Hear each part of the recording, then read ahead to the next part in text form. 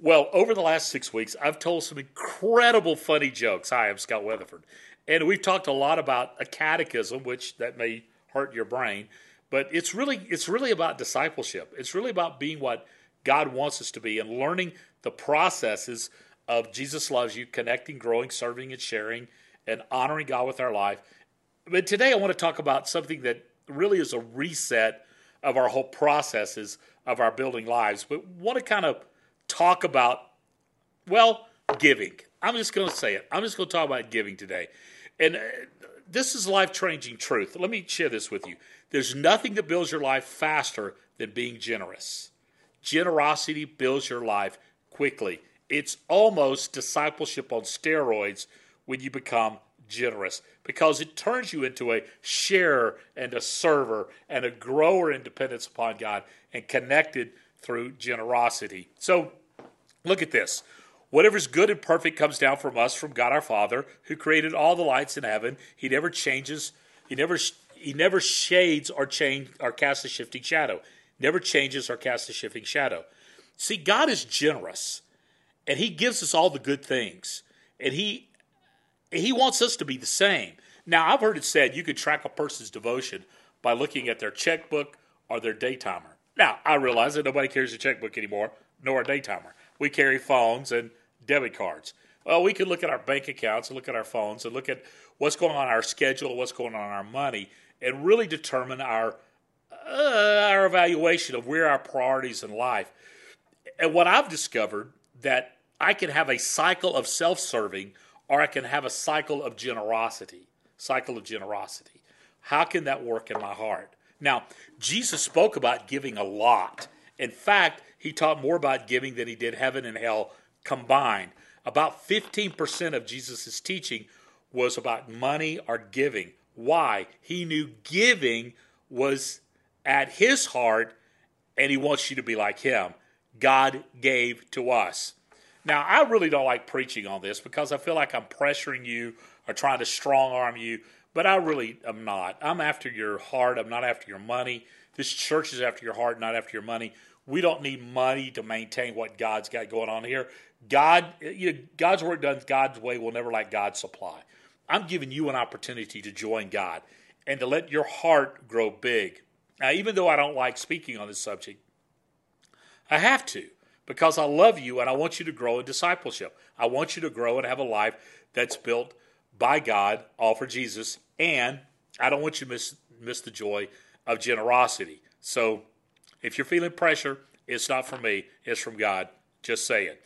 Now, here's the big truth that's going to drive us forward this morning. Sometimes I'm not faithful. In fact, look at your left hand and say to your left hand, sometimes I'm not faithful. Now I want you to look at your right hand and say, but God is faithful. Sometimes I'm not faithful, but God is faithful. And the reason I ask you to look at your right hand is because the foundations of the earth are held in the right hand of God. He is faithful. And when it comes to generosity, sometimes I'm not faithful, but God is always faithful. Sometimes I'm stingy, but God is never stingy. Sometimes I'm judgmental, but God is always full of grace. Do you see what I'm saying? So as we learn this giving component, as we learn to give like Jesus, let it shape and change our mind as we live all for Him. Let me pray for us. Father, thank you for what you're going to say to us today as we look at your word and let your word change who we are. I thank you for how faithful and good that you are. There's none like you, and how you really want to build our lives that we might honor you. And I pray this in your name. Amen. Amen. Sorry about the moving of the table. It just kind of happens, and let you know we're just not perfect here. Anyway, are you tapping into the resources? Have you been following the field guide, which has been all about generosity and all about your heart? You see, because here in the local expression, we're talking about adding on to our space to create better space for building lives of people. Now, in the online gathering, we're not talking about those things, but in person we are.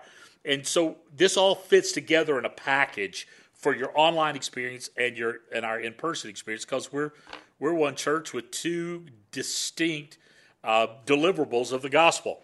And I hope you've been taking advantage of the resources, and you stepped into membership, and you stepped up to grow and step out to serve, and you're doing all those things, step with, step up, step out, step grow with, all those things in the next steps.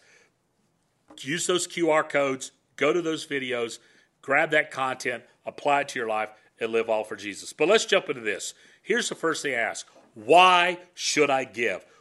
One of the number one complaints I hear from people who aren't in the church, all church wants is my money. All they want is my money.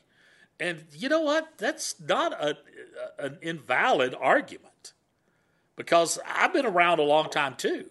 And I've been in a place where I felt like all they wanted was my money. And if I wasn't given, they didn't want me to go. But that's not what God's saying here. Why should I give? So instead of looking at what we call a cultural declaration, let's look at a biblical reason. Why should I give? Giving grows my heart. Listen to what Jesus said. Well, actually, Paul said this. Since you excel in so many ways, you have such faith, such gifted speakers, such knowledge, such enthusiasm, and such love for us. Now I want you to excel also in the gracious ministry of giving. In the gracious ministry of giving. A big heart spiritually is good. A big heart medically is bad. But God wants to grow our hearts in generosity. Giving is, get this, y'all, it's a gift to give back, but it's also a command that we're generous. Bring all the tithes into the storehouse, it says in Malachi. That God says, listen, I want to break the grip of selfishness in your life by putting a spirit of generosity in you. I want you to have a big heart. And our giving should always be motivated by love and not guilt, and not pressure. In fact, I say this, if you feel pressure to give, keep it. If you give grudgingly or of necessity, if you can't giggle while you give, don't give. There, I said it. So it grows our heart. God wants our hearts to be grown, be bigger. Giving also reveals my devotion.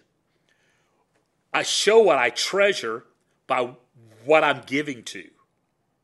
Now, there's a parable of the hidden treasure where Jesus done. I talked about this back in the springtime, that you find the treasure in the field. He sold everything he had to get that treasure. So investing everything was worth the treasure, and the treasure was the kingdom of God. Investing in the treasure really shows my devotion. I give to the things I'm devoted to. Wherever your heart is, there your heart and your thoughts will be also, Jesus said in Matthew 6. So it grows my heart when I do this, and it reveals my devotions. My devotion then is in action, and it moves beyond words to practicality. I give to my wife because I love her. I give to my kids because I love them. I give to my grandchildren because I love them. I give to my God because I love Him. It reveals my devotion. Best of all, they went beyond our highest hopes, for their first action was to dedicate themselves to the Lord and to us for whatever direction God might give them. That's in 2 Corinthians 8:5. Giving grows my heart, it reveals my devotion, but it comes from love. Love for Jesus and love for people. You'll be glorifying God through your generous gifts, for your generosity will prove that you're obedient to the good news of Christ. Wow, that's 2 Corinthians 9:13. In fact, if you read 2 Corinthians 8 and 9, it really gives you a glimpse into God's heart as Paul's giving instruction to the church in Corinth, who's very stingy, a glimpse into what generosity was all about. Giving builds community. All believers of one heart and mind, and they felt what they owed was not their own. They shared everything they had. That's the Acts 2 church. And that's really what we want to be. We want to be that Acts 2 church that manifests itself by connecting, growing, serving, and sharing. And we do that through giving. And giving meeting needs. This outrageous act of meeting needs stunned the ancient world. Stunned Jerusalem. Josephus, the Jewish Roman historian, said that the early church had almost eradicated poverty in Jerusalem by their generosity. It stunned them. This radical love for each other, just as a display that God is just doing incredible things. Incredible things. I've looked around and I've seen so many needs. And when I see God showed up in these great ways and meeting needs, it's amazing. Now notice this pattern. There's a pattern that happens in giving. I'm personally renewed to give relationally, to give to missionally, and then it changes my culture. Personally, relationally, missionally, and changing the culture. that when my generosity grows from a personal determination, it's always connected relationally, and that changes missionally what we're up to, and then that changes the culture through generosity. Oh. Believers have always led the way in generosity. Always. Always. You see, God stands with those who are in need, and he uses the church to meet those needs. Government cannot meet the needs. The church does. Now, a couple of weeks ago, I talked about sharing the love of God in word and deed, and about being a person of relationships and reaching and resourcing and rescuing and revitalizing, all those things, about being part of God's peace plan, delivering God's peace. I talked about those things. And those things are really important. But it's all done through a spirit of giving my life away in generosity. That I'm going to resource the movement of God by my generosity. I give to God through this church called First Baptist Church Wimberley, because this church, First Baptist Wimberley, is the mission of God. Now I give to other entities, but I want to tell you something. This church right here gets my generosity out of obedience to God, because I see what God's doing through this church to meet needs in the world. That's why I do it. Giving releases God's blessing. Oh, yeah, it does. Give freely without begrudging it, and the Lord your God will bless you in everything you do. It says in Deuteronomy 15:10. Malachi 3:10. If you do give, says the Lord Almighty, I will open the windows of heaven for you. I will pour out a blessing so great you won't have enough room to take it in. Try it. Let me prove it to you. And then finally, in 2 Chronicles 29:14, but who am I and who are these people that we could give anything to you, God? Everything we have comes from you. We're only giving you what you've already given us. Oh. When we understand the biblical manifestations of blessing, that it's relational, it's physical, it's material, it's practical, we do that, we realize it comes from God, and that we can be generous to trust him.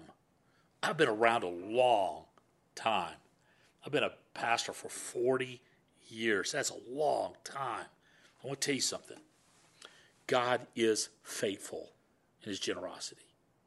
I'm getting to the place where I start thinking about, okay, I'm going to be old and I won't be able to work. How in the world am I going to make it? Sometimes I'm not faithful, but God's faithful. I could trust him. I don't need to wring my hands and worry. I can trust my God to supply all of my needs according to his riches and glory, because he is faithful. He is faithful. You see, blessings, it's Jesus. That's the blessing. It's not stuff. It's Jesus. And the blessing is each other. It's not stuff. It's Jesus. And Jesus meets my needs. And here I want to say this to you. You can't outgive God. You cannot outgive him. He says, test me on this. In fact, listen to this. Every other test is a sin against God, and testimony giving is a challenge from God. Every other test is a sin.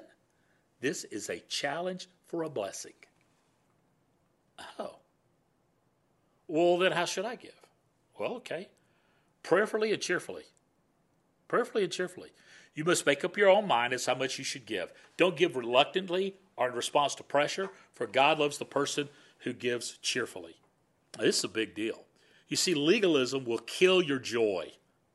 It will kill you of what you. If you think, well, I'm paying the church's bills or I'm paying a salary, that's going to kill your joy. God doesn't want your joy to be killed. He wants you to have the joy of giving, and you'll miss the blessing if you don't give prayerfully and cheerfully.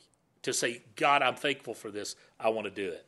Now, y'all, I like I said, I've been around a long, long time, and I've done capital campaigns and giving campaigns, and we've asked for pledges and blah, blah, blah, blah, blah. But I want to tell you something.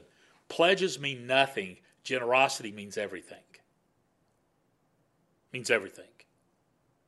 What you give is none of my business, but what you give is God's business between you and him. Give regularly. Regularly. Now, regular for you, maybe once a week, it may be once a month, it may be once a year, I don't know, but just give it regularly. On every Lord's Day, each of you should put aside some amount of money in relation to what you've earned and save it for this offering. Now, why in the world would Paul say that to the church in Corinth? Because they got paid every week. That's why he said it. This is a practical instruction. Now, in Judaism, they got paid every day. Every day they got paid. At the end of the day, they pay. You read the parable of the vineyard owner hiring people to work in the vineyard. They got paid every day. We get paid once a month, twice a month, whatever it is. Some of you are retired. You get stock dividends. You pay at the end of the year. Whatever. Just regularly give to the Lord. Give with expectation. Expect God to come through. Listen to this. Remember this, a farmer who plants only a few seeds will get a small crop, but the one who plants generously will get a generous crop. Now, don't fall into the prosperity gospel trap. See, you sow a seed into my ministry. No. This is a gospel-oriented command. The prosperity gospel is a lie. The blessing of God is a promise. Promise. Notice in the prosperity gospel, the only people getting rich are the preachers. Be careful. Give to the Lord as he is given to you. I can give with expectation because I can count on God. This passage has been twisted so to get people to do things that are just not God-honoring. Listen to it as it's intended. Be wise and be generous. Purpose in your heart. Sow generously and let God do the rest with you. And here's the thing. We're partners in giving. We're the mission of God. We support the greater scope of missions, but this church gives beyond ourselves. We're the mission, and when you give here, it's to missions, but we extend that by giving beyond ourselves. Like feeding people in Cuba and providing medicine for people in Cuba, by giving to missionaries that go all over the world, by supporting humanitarian relief, by feeding kids in the valley. All these things, we're partners with God in all of this. So let me end this, okay? I feel like it's been kind of a rant, but I've been kind of passionate about it because I think we can miss it. We can miss it. Why should I do this? Why should I give? Because this is the kind of life Jesus wants for me. Because he loves me, because I'm connected, I'm growing, I'm serving, I'm sharing, I'm honoring God with my life as an act of worship.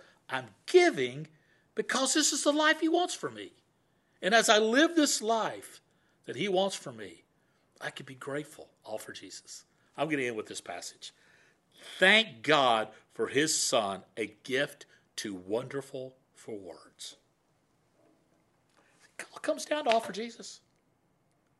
And because I can be generous and I can give, I do it for his glory. Now, what do you need to do? What steps do you need to take? Maybe you need to give your life to Christ. Then you give your resources. Because your resources are really not yours. They're God's. He's given it to you in the first place. So be generous. Father, thank you for what you've said to us today. And I pray those who need to give their life to you will respond in faith right now and pray, Jesus, I'm yours. And I pray, Father, that a spirit of generosity will overwhelm us as we look at the truth about giving, and we'll let this truth about giving shape our lives. Father, as reluctantly as I spoke these words today, I know how generous you are and how you will bring your word back, not void, but accomplishing what you have desired for it to accomplish. So thank you for your goodness and your grace. And I pray this in your Son's strong name. Amen. Let me conclude with this. We have given you tons of resources because we want you to grow to be like Christ. We talked about a catechism that helps you develop to become like Jesus in a process of disciple making. Now, would you live all for Jesus? So next week, I'm going to be talking the last one of these series, this last sermon of this series on Halloween, trick or treat, living to make Jesus famous. I remember where I was when I coined that phrase, and I'll tell you about it next week.